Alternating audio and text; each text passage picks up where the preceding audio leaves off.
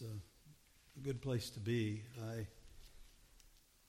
I feel sometimes we as a church take for granted what transpires around here week in and week out.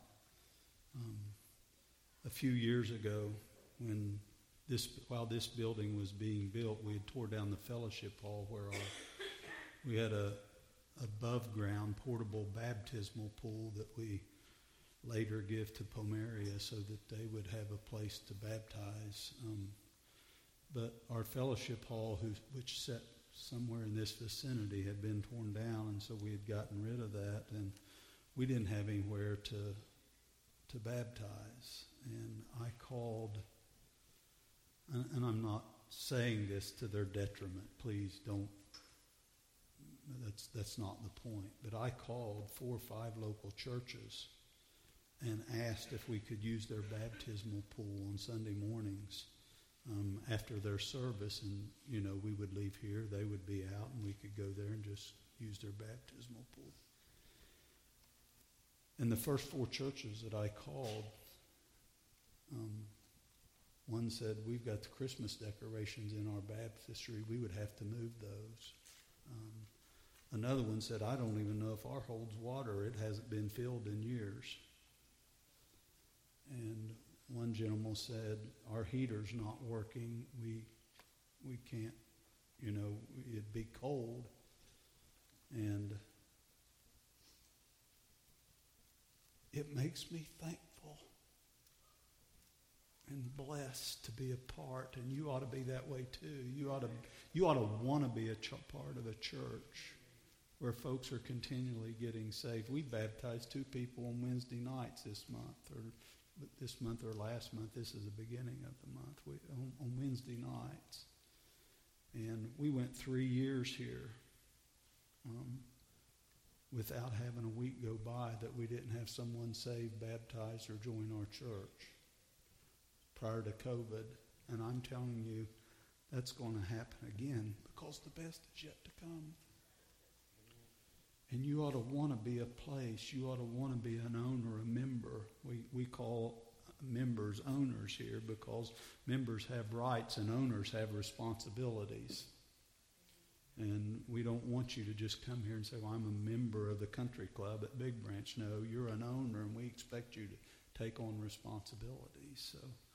But I'm thankful for what happened with this family this morning.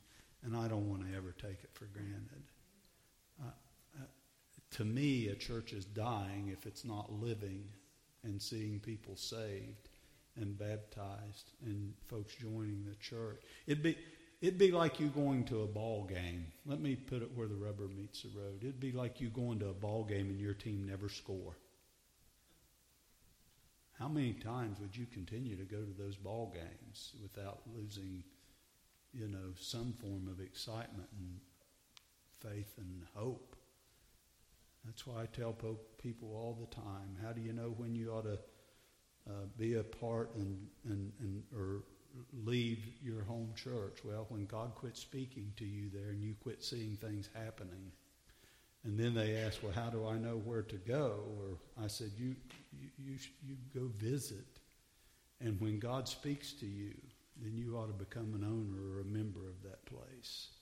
And so I'm not bragging. I'm not trying to talk down other churches. I'm just saying you need to be thankful and grateful that we see what we see here week in and week out, month in and month out. And I'm very thankful and blessed to be a part of it. That was not the message, by the way. I've got another hour and a half's worth, so don't get excited. I always want to speak 30 minutes. I've never done that successfully, but I want to. Someone said this morning, and God bless you, Susie, enjoyed my preaching. I tell a story of a lady. She said, Pastor, her name was Mrs. Brown and not our Mrs. Brown. She said, you're a model preacher. I said, well, thank you. And she said, you know what a model is, don't you? And I said, yeah. She said, it's a small imitation of the real thing. And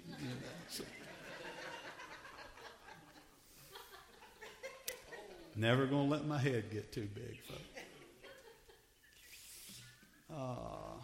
We've been in the book of Romans now 27 or 28 weeks, and intend to finish these next 4 chapters, hopefully by the end of the year. The first 8 chapters in the book of Romans they're all doctrinal and theology. The last 3 chapters, 9, 10, and 11, are dispensational. You say, what's that big word? That simply means they're discussing the time, the past, the present, and the future of Israel. And these next 4 chapters are for those of us sitting in this room, and they discuss Christian living. So those of you that are not Christians this morning, you're going to get a little break, because I'm going to speak to Christians this morning. And it deals with their Christian living and duty. It's actually the practical application of doctrine and theology. It's easier understood by my translation. Your behavior needs to equal your belief. And your learning ought to equal your living. Your creed, what you believe, ought to equal your conduct. And some have stated that this is where the gospel walks in shoe leather, and that is a true statement, these next 4 chapters. There's a new terminology that, younger, more modern people use. It's called relational theology. But please understand, the idea is not new. When you hear someone talk about relational theology, they're simply saying that you ought to practice what you preach. You ought to live what you've learned. You ought to, your behavior ought to match up with your beliefs. And so, but this idea is not new. And it simply is if we have the right relationship with God, we will have the right relationship with people. It's if not, there's a word for that too. It's called hypocrisy. So if however the shoe fits, you wear that this morning. 1 John 4:20, a verse that I've memorized from when I was a kid, says, if someone says, I love God, and hates his brother, he's a liar. So we need to take that to heart. Paul really does not mince words in these 4 chapters. He simply deals with Christian conduct. And the conduct of Christians must be expressed in this world by their relationship to those that we come in contact with. Your family, your friends, your neighbors, your co-workers. If you have a snooty, snotty, hypocritical, nasty, mean spirit with those, then you need to check your Christian relationship with the Lord. Because we're supposed to live out Christ in our life. And he is not in these passages, this is all kind of a pretext, he is not in these passages giving us new set of rules. He's not replacing the Mosaic law with another legal system. These 4 chapters is not legalism 101. This is not separation. You'll hear that word in a lot of Christian circles. This is not separation 101 that we're getting ready to involve our preaching with for the next few weeks. But there's some that would have you believe that in Christian circles. Many legalists or these separated Christians, because they have a list of do's and or don'ts. I don't do this, I don't do that, and they have this comprehensive list. I call them Bible thumpers. They carry their big Bible. They get their family Bible out and carry it into church on Sunday morning with their tie. And I'm not mocking them, talking about folks that wear a tie and a suit to church. I wear blue jeans and have since we was in the old building. I used to preach and say years ago that, you're welcome to wear your blue jeans. I don't care how you come, just so you come. And I was walking down an aisle over in the old building, and a guy reached out and grabbed me by the arm. And he looked me right straight in the face. He said, "You're the biggest hypocrite in this church." I thought, okay. And he said, "You tell us we can wear whatever we want, and I've never seen you in a pair of blue jeans in this church. You've never seen me in anything else since then." Because it was convicting, and you just don't realize it. And so, but this comprehensive list of these 25 or 30 or 50 things that the legalists teach, they'll teach that legalism from these 4 chapters. And yet they'll never discuss relational Christianity. They'll never discuss, how you ought to treat other people and how you ought to live your life. But we have this set of rules and regulations that we want you to live by. And legalism is simply, you say, what's that mean? That simply means you got to do these things plus Christ in order to be saved or stay saved or act like you're a Christian, and that's not true. Just let me get that out there. But the passage we're going to read really does, touch. And yet these folks that live by these rules treat others like hell about 99% of the time, and God even however they like.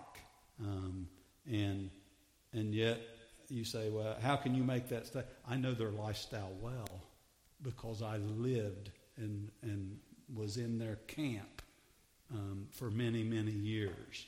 And so if you read this real close, we're only going to get into 2 verses this morning, and if you read it real close, Paul plainly states as he begins with the word therefore. Therefore. And as I always say, when you see the word therefore, you want to go back and find out why it's there for or what it's there for. So let's read the first 2 verses of Romans chapter 12, and you read along with me. This series is called Read It For Yourself. And I think so many people would not be confused if they'd just read the Bible themselves and see what it says. Romans 12, 1 and 2. I beseech you, therefore, brethren, by the mercies of God, that you present your bodies a living sacrifice.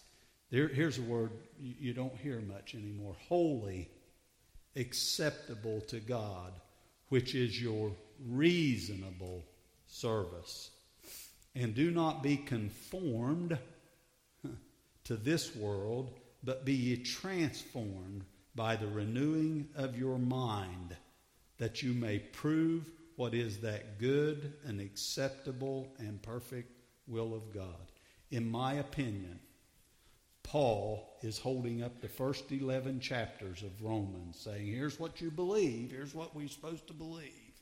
And he's got it in his hands, and he states, therefore, I beg you, which is a language of grace, beg. I don't command you, I beg you.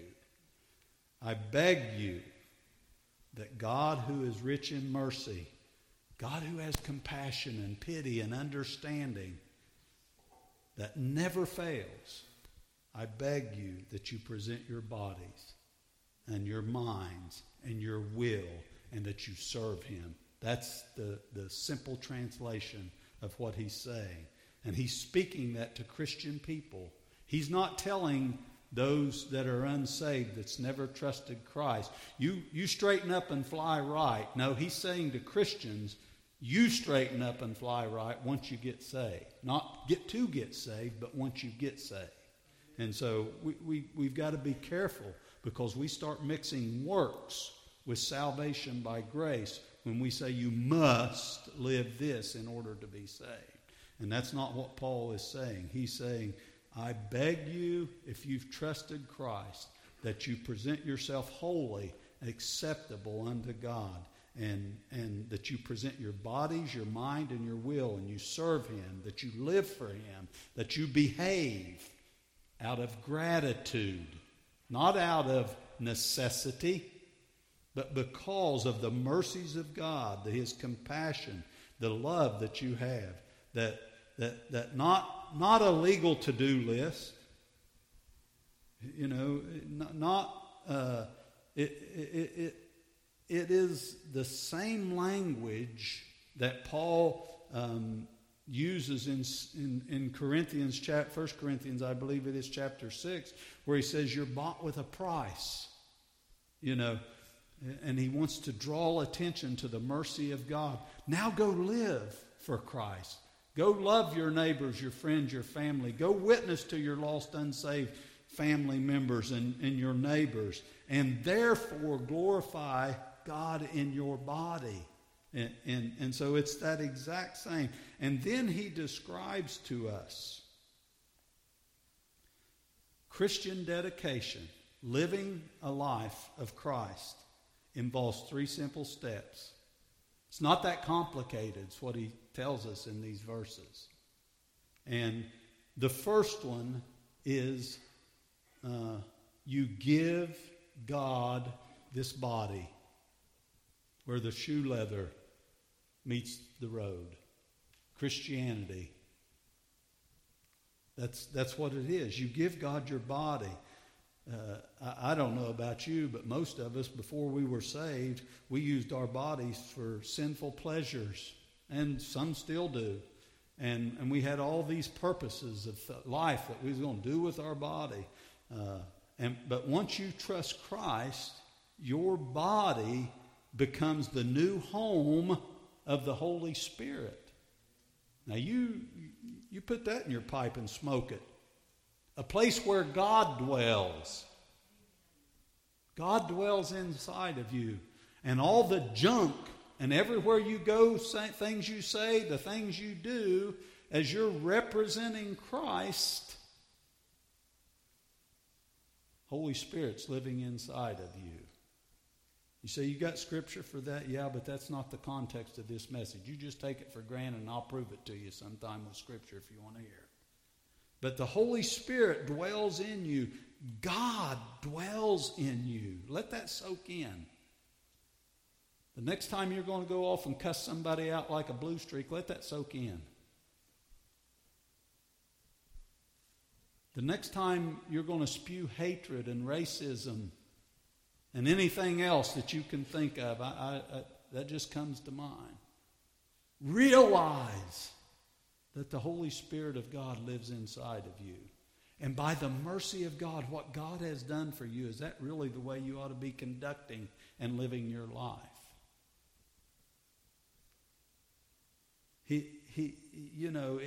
God lives in you. Paul states this in many other multiple places. Christ shall be magnified in this my body, Philippians 1:20. Jesus might be manifest in our body, 2 Corinthians 4:10. Use the members of your body as instruments of righteousness, Romans 6:13. I could quote on and on and on verses where he's saying we are a living sacrifice now that ought to be living to the glory of God. And he even states in this passage, if we go back and look, present your body a living sacrifice. In other words, once you've put your faith and trust in Jesus Christ, you ought to be living for Him. And that living comes out in everywhere you go. It doesn't stop for the legalist when you leave out of this door and the facade that you've put on. That I'm this perfect individual. That's not it. Present in the original means to present once and for all. When you get up from an altar or from your seat where you stand, maybe here on a Sunday morning, or wherever it is that you put your faith, driving down the road in your car, on your couch, whenever you got saved, you're supposed to once and for all present your body a living sacrifice. And it's a lifetime commitment, much similar to our wedding vows. Till death do us part. God, I'm going to serve you with my body. Amen.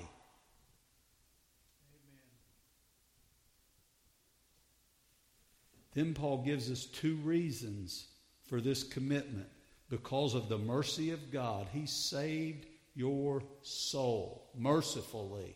Give us what grace, we get what we didn't deserve. Mercy. God has mercy on us, and we didn't get what we do deserve, which is hell. Grace and mercy.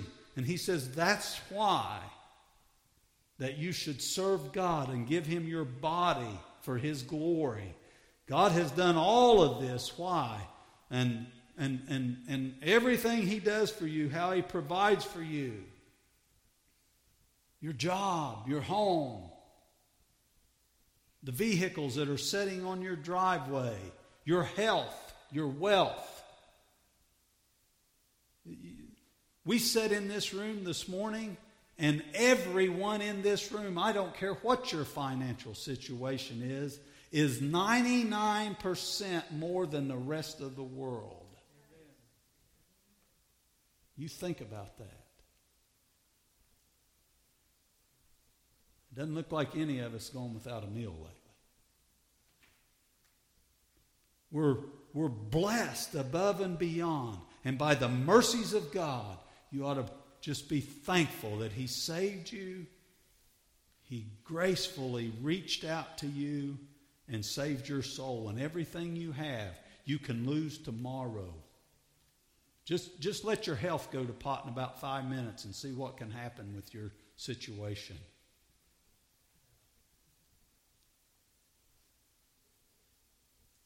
A reasonable service. When you really understand and appreciate the grace and mercy of God, you'll present your body.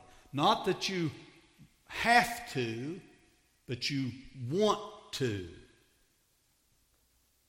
It's not a have-to list of things we do. It's I want to give God my body and serve Him.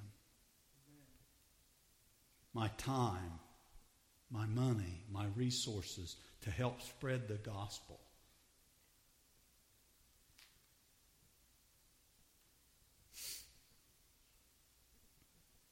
It is out of gratitude and thankfulness. We're all going to have a Thanksgiving dinner probably in the next few weeks. And it's really not a time to just reflect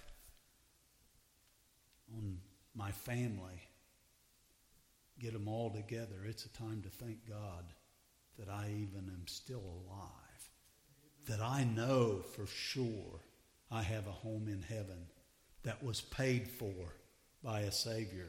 And it was as simple as me thanking Him and putting my faith and trust in Him and asking for forgiveness of my sins and believing that God accepted His death as a payment for my sins. He wrote the check so that I can have a home in heaven. It's just that simple. He reached down and bought me and sought me with His redeeming blood. Hallelujah, what a Savior, that He'd even save a wretch like me. And it's the reason that I worship, that I give, that I serve. And that ought to be your attitude also. That ought to be your quote of thankfulness. and the reason that we do what we do. The second step in this dedication and surrender process is you give God your mind. Now, this one has become more and more complicated over time. We live in a day and age where the world tries to control our mind. And you just turn on a television and try to watch TV, even Andy Griffith. Find something wholesome and good. I've about quit. I have quit watching television. I refuse to have culture dictate to me what I believe and what I accept. I watch 3 things on TV, and I don't even watch 2 of them anymore. So that's pretty wild. I used to say I watch news, sports, and weather, and I've quit watching the news because one side's so far to the left and the other side's so far to the right, you can't even find an in the middle unless you make it up yourself. And the weather, I can get it on this little idiot box I carry anymore, and it's more up to date. So I watch the weather there. I look at the weather. So the only thing I really watch is some football and a few sporting events. And I'm not telling you that's what you ought to do, because that's just giving you a to-do list. I'm just telling you what I do. So I try to spend my time reading. And the reason I say that is because the average 30-minute TV show, there's 16 to 18 minutes. Now you think about that, of commercials. 16 to 18 minutes of commercial. And now, because of what's happening in our nation and in our culture, they're trying to introduce racism back to us. And when you look at it from that perspective, I've got better things to do with my time than allow somebody to control my time and my mind. And TV show, radio. Have you tried to listen to your radio? Linda got us, what's that called? Amazon Music. That's the best thing in the world I've ever had in my entire life. I can listen to the Oak Ridge Boys. I can listen to Big Daddy Weave. I can listen to anybody I want to. And no commercials. Woo-pee! Thank God. No commercial. You can't even listen to K-Love half the time or one of those because it's commercial laden. They have days where that's all they do is commercial. What is that? Mind control. It's about mind control.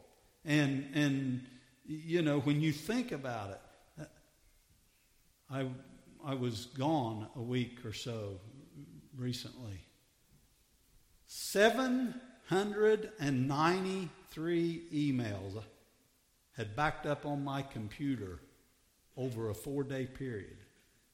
And when I deleted them all, went through and picked out, I had 7 apart from my 6, 7, 8, 7. I had 7. I can count to 20. 1, 2, 3, 4. I had 7 apart from my daily devotion that mounted to anything. And here's what's sad, and I got to tell them myself. I used to vote Democratic years and years ago. And simply because of the unions that I was involved in where I was in construction. And then I started leaning and voting. I really just vote Jesus. I don't care if they're a Democrat or a Republican. I vote for the best person that carries a moral standard and I feel will best represent God in this book. But now I get them from both sides. I don't just get the 6,000 from the Trumpites. I get them from the Bidenites on both sides. So I have all these emails of Democrats and the Republicans, and it's like, it's just overwhelming. What is that? It's mind control.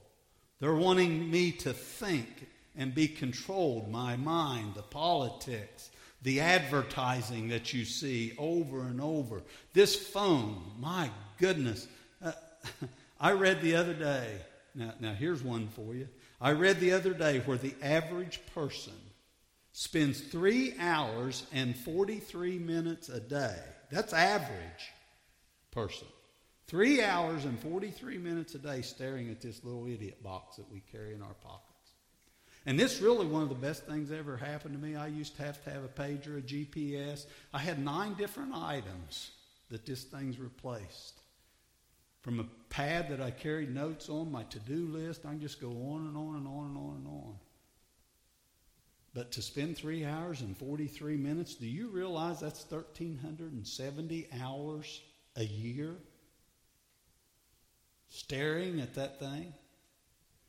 The average person, put this in perspective, only works 2,080 hours a year on the job. They're spending 3/4 of that, or almost more than half, looking at their phone. Mind control. It's all about mind control. And whether it's politics or advertising or YouTube videos, pornography, you can just go on and on and on about the mind control that's on that phone. And people sit in restaurants. You can go in the average restaurant. When you leave today, if you go out and eat, you just sit and look how many people are sitting in across from someone else and staring at their phone. Mind control. No wonder our homes are in the shape they're in. The first thing we do is hand our kid a phone or an iPad or a television and say, sit down and watch this. I got things to do. I'm going to tell you a little secret.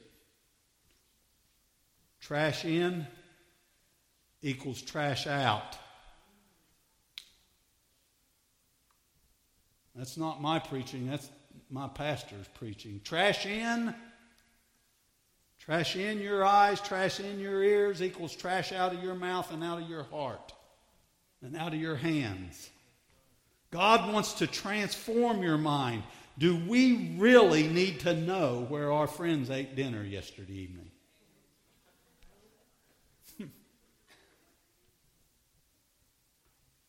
You say, no, you're being a hypocrite. No, I've about quit Facebook too. It's what you use it for or don't use it for is when it becomes a problem. And if you're allowing media to control your mind, your child's mind, my goodness, it's not going to be transformed by the differing medias that you put in front of your child. It's not going to happen. Well, maybe it is, but not to their good or their advantage. Because God asked us to give them our mind in this passage. We can't depend on our schools anymore. If you haven't learned anything in the past 6 months, you ought to learn that. If you read the news or watch it. The stuff, the filth that they're teaching in our schools, not all of them, not every teacher. I mean, thank God we've got 13 or 14 teachers that sit in this sanctuary almost every week. And I know we've got a school system that we're a part of it with FCA that at least gives us the liberty to come in. Michael's there 3 times a week in the high school and middle school. And gets to spend 20 minutes leveraging the opportunity to present the gospel. Many of you sitting in this sanctuary are here because of Michael's ministry that we do through FCA, reaching the kids that reach the parents. But it's all about the mind control, and they just don't teach. Kyle and I stood there this morning. They don't teach moral values anymore in the public school. They don't. There is no right and wrong. It's live however you want to live. Everything's do what you want to. It's a free spirit. The things of God are not there. I had 2 teachers when I was in middle school, I guess it would have been, in the old community center here at Chesapeake. Both of them's last name was Thacker, and their Bible was on their desk. They'd bust your rear end with a paddle, but their Bible was on their desk.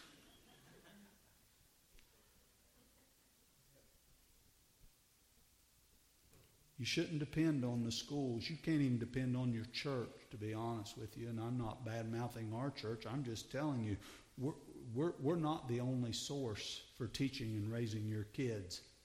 And you're going to stand before God for your kids and what you teach them. At home, not the church. It's your responsibility to control the minds and input God's word and the moral standards of right and wrong in your kids. Don't think someday you're going to say, well, preacher didn't do it. They didn't do it in the classrooms. It's not their responsibility. We're just a support group for you. It's your responsibility to teach and raise your kids. And I'll promise you that's not fulfilled by handing them a phone, an iPad, or a TV clicker. We are not to fashion our life and control by those around us and be controlled by them, even those in church. Because the truth of the matter is, you don't want to watch some of what you see out of church folks anymore. It's a facade. Let's get our Sunday go-to-meeting clothes on and go to church. We're talking about relational theology, to where what you believe comes out in how you behave. That's what Paul's saying in these verses. The Word of God, the Holy Spirit working from within. We ought to be real. We need to be natural. We need to be genuine. I'm not talking about sinless perfection this morning. But we are to be changing into the image of Christ from glory to glory, is what Paul states in 2 Corinthians chapter 3 and verse 18. It's like a metamorphosis of that caterpillar into that butterfly. We ought to be metamorphosing into Christ day by day, so that folks, when they see you, see Jesus in the way you live, and the way you give, and the way you serve, and the way you treat, and the way you act at work. Through the power of the Holy Spirit, this gradual transformation that transforms us spiritually. I'm not going to say when you got saved, you're going to just get up and say, I'm a perfect person now, and I got this. It's through the power of the Holy Spirit, and that's what he deals with last, and I'll close. You're to give God your will. That's the third step. Most Christians believe living the Christian life is a matter of willpower. Self-control. Let me tell you, if you're a new Christian, this is the farthest thing from the truth that God's Word has never taught self-control or personal willpower. It's a travesty that that's taught in Christian circles. It's a travesty, but why? Because it's impossible. It's impossible for you to live the Christian life on your own. It's impossible. It's a detriment to folks in their Christian walk, to new believers, to preach that kind of foolishness. And if you never hear another word I say, you get mad and get up and leave, and you don't learn anything else from this series out of the book of Romans, and you never come back again, bless God, you're going to hear this before you get out the door. This Bible that I hold in my hand does not teach self-help Christianity. It does not teach it. And you do not save yourself. You cannot keep yourself saved. And the fact of the matter is, you cannot live Christian life by yourself. It's an impossibility. Every aspect of getting saved, of keeping yourself, your salvation, and living the Christian life is a work of God. Every aspect of it. And you say, well, I don't know that I believe that. Then you don't believe the Bible. Because Titus 3:5 says, not by works of righteousness, which I have done, but according to His mercy, He saves us. Through the washing and the regeneration and the renewing of the Holy Spirit. According to His mercy, He saves us. Your part is simply, I believe. I put my faith and trust in the finished work of the cross. That's how you get saved. You can't keep yourself saved. I'm going to live this righteous life and keep myself saved. That's a matter of believing sinless perfection, and that's an impossibility too. You say, well, I'm a good person. I didn't say you wasn't, but you're not going to keep yourself saved by your good works. 2 Timothy 1:12. For this reason I also suffer these things, Paul wrote. Nevertheless, I am not ashamed, for I know, I don't hope so, I know whom I have believed in, and I am persuaded that He, listen to that. Read it yourself. He is able to keep that which I committed unto Him until that day. Read that yourself. Man, I know in whom I believed in, and He is able to keep that which I've committed unto Him until that day. If you are going to be transformed from the time you got saved, you must surrender your will to God through a disciplined prayer life daily. It's that simple. God, I wish I had one. If everybody in this room, you don't have to, you can get it on your idiot box. If everybody in here would put Our Daily Bread on your phone or some devotion, I'm just partial to them because it's what the guy that I work for is a 19-year-old kid handed me an Our Daily Bread and said, you need to read this every day. I said, can I do it at work? He said, yeah, on your break. He handed me one. Now you can get it on your phone. It comes to you as an email every morning. You say, well, I ain't got time to read it. You can listen to it because it's got a thing on there where they can play it for you. You don't even have to read it. But if everybody in this room would get up every morning and spend about 5 minutes, read a couple verses of Scripture, and listen to a devotion or read a devotion, it will transform your life. I've been doing it for now many, many years, and that's how simply. You say, well, if it's good enough for you, it ought to be. That's my thoughts too.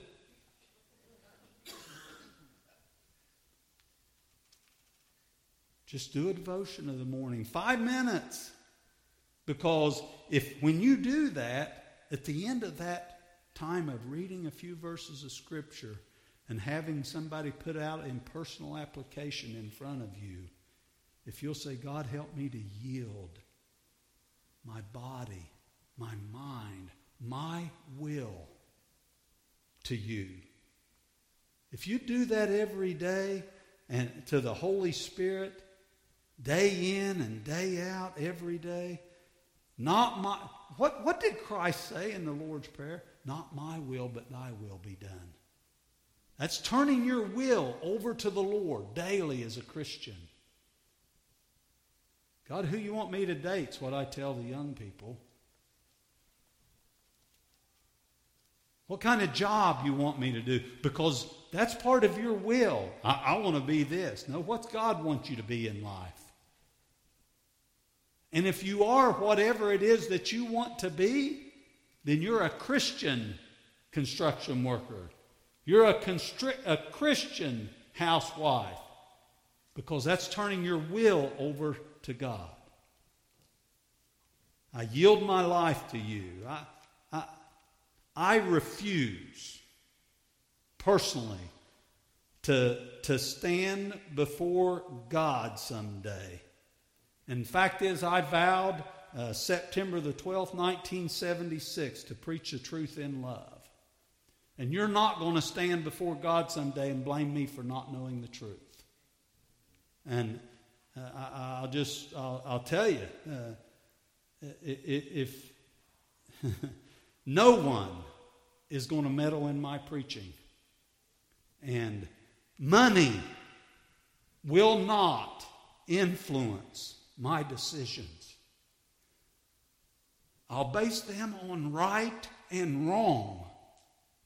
And I'll be loyal to principle, not an institution or individuals. And I will be a friend to my friends no matter what they do or whether you like them or not.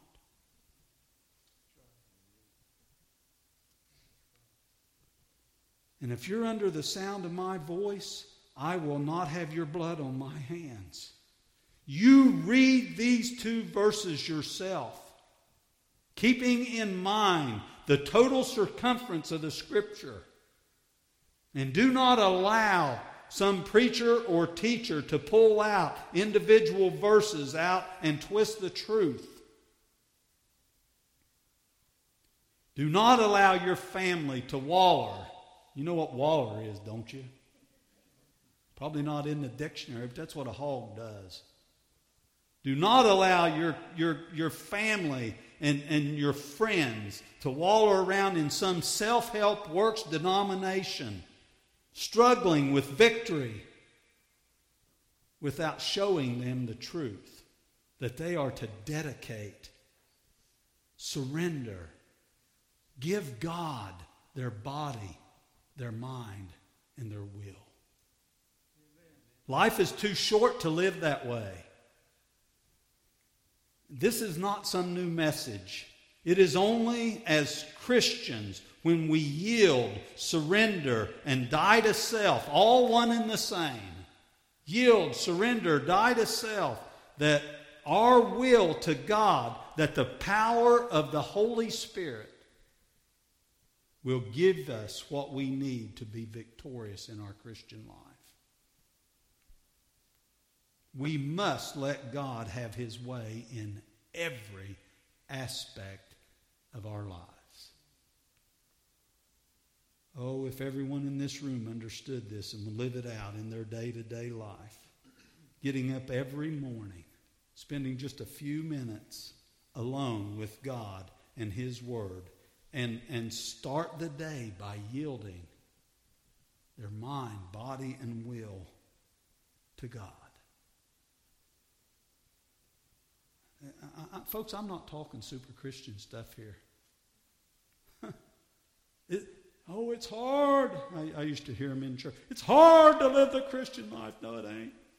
It's spend 2 minutes of the morning and reading your Bible, surrendering your mind, your body, and your will to the Lord, and obeying the Holy Spirit.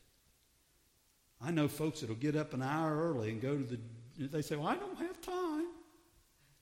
I can't do this. It's too hard. Bless God, they'll get up and spend an hour. Get up an hour early and leave their family and go without breakfast and run off to jog or go lift or run or swim to a gym. And say, I ain't got 5 minutes for God before I get up in the morning. Are you a fool in any other area?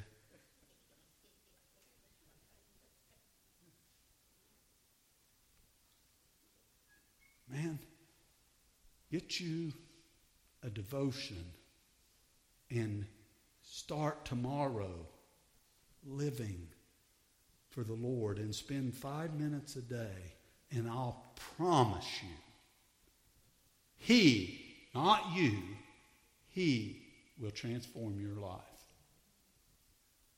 The way you live, the way you talk, the things you do, the way you treat other people. 5 minutes a day. You think about that, 60 times 24. And all we want is 5 minutes to give God so that he'll transform your life. Let's stand.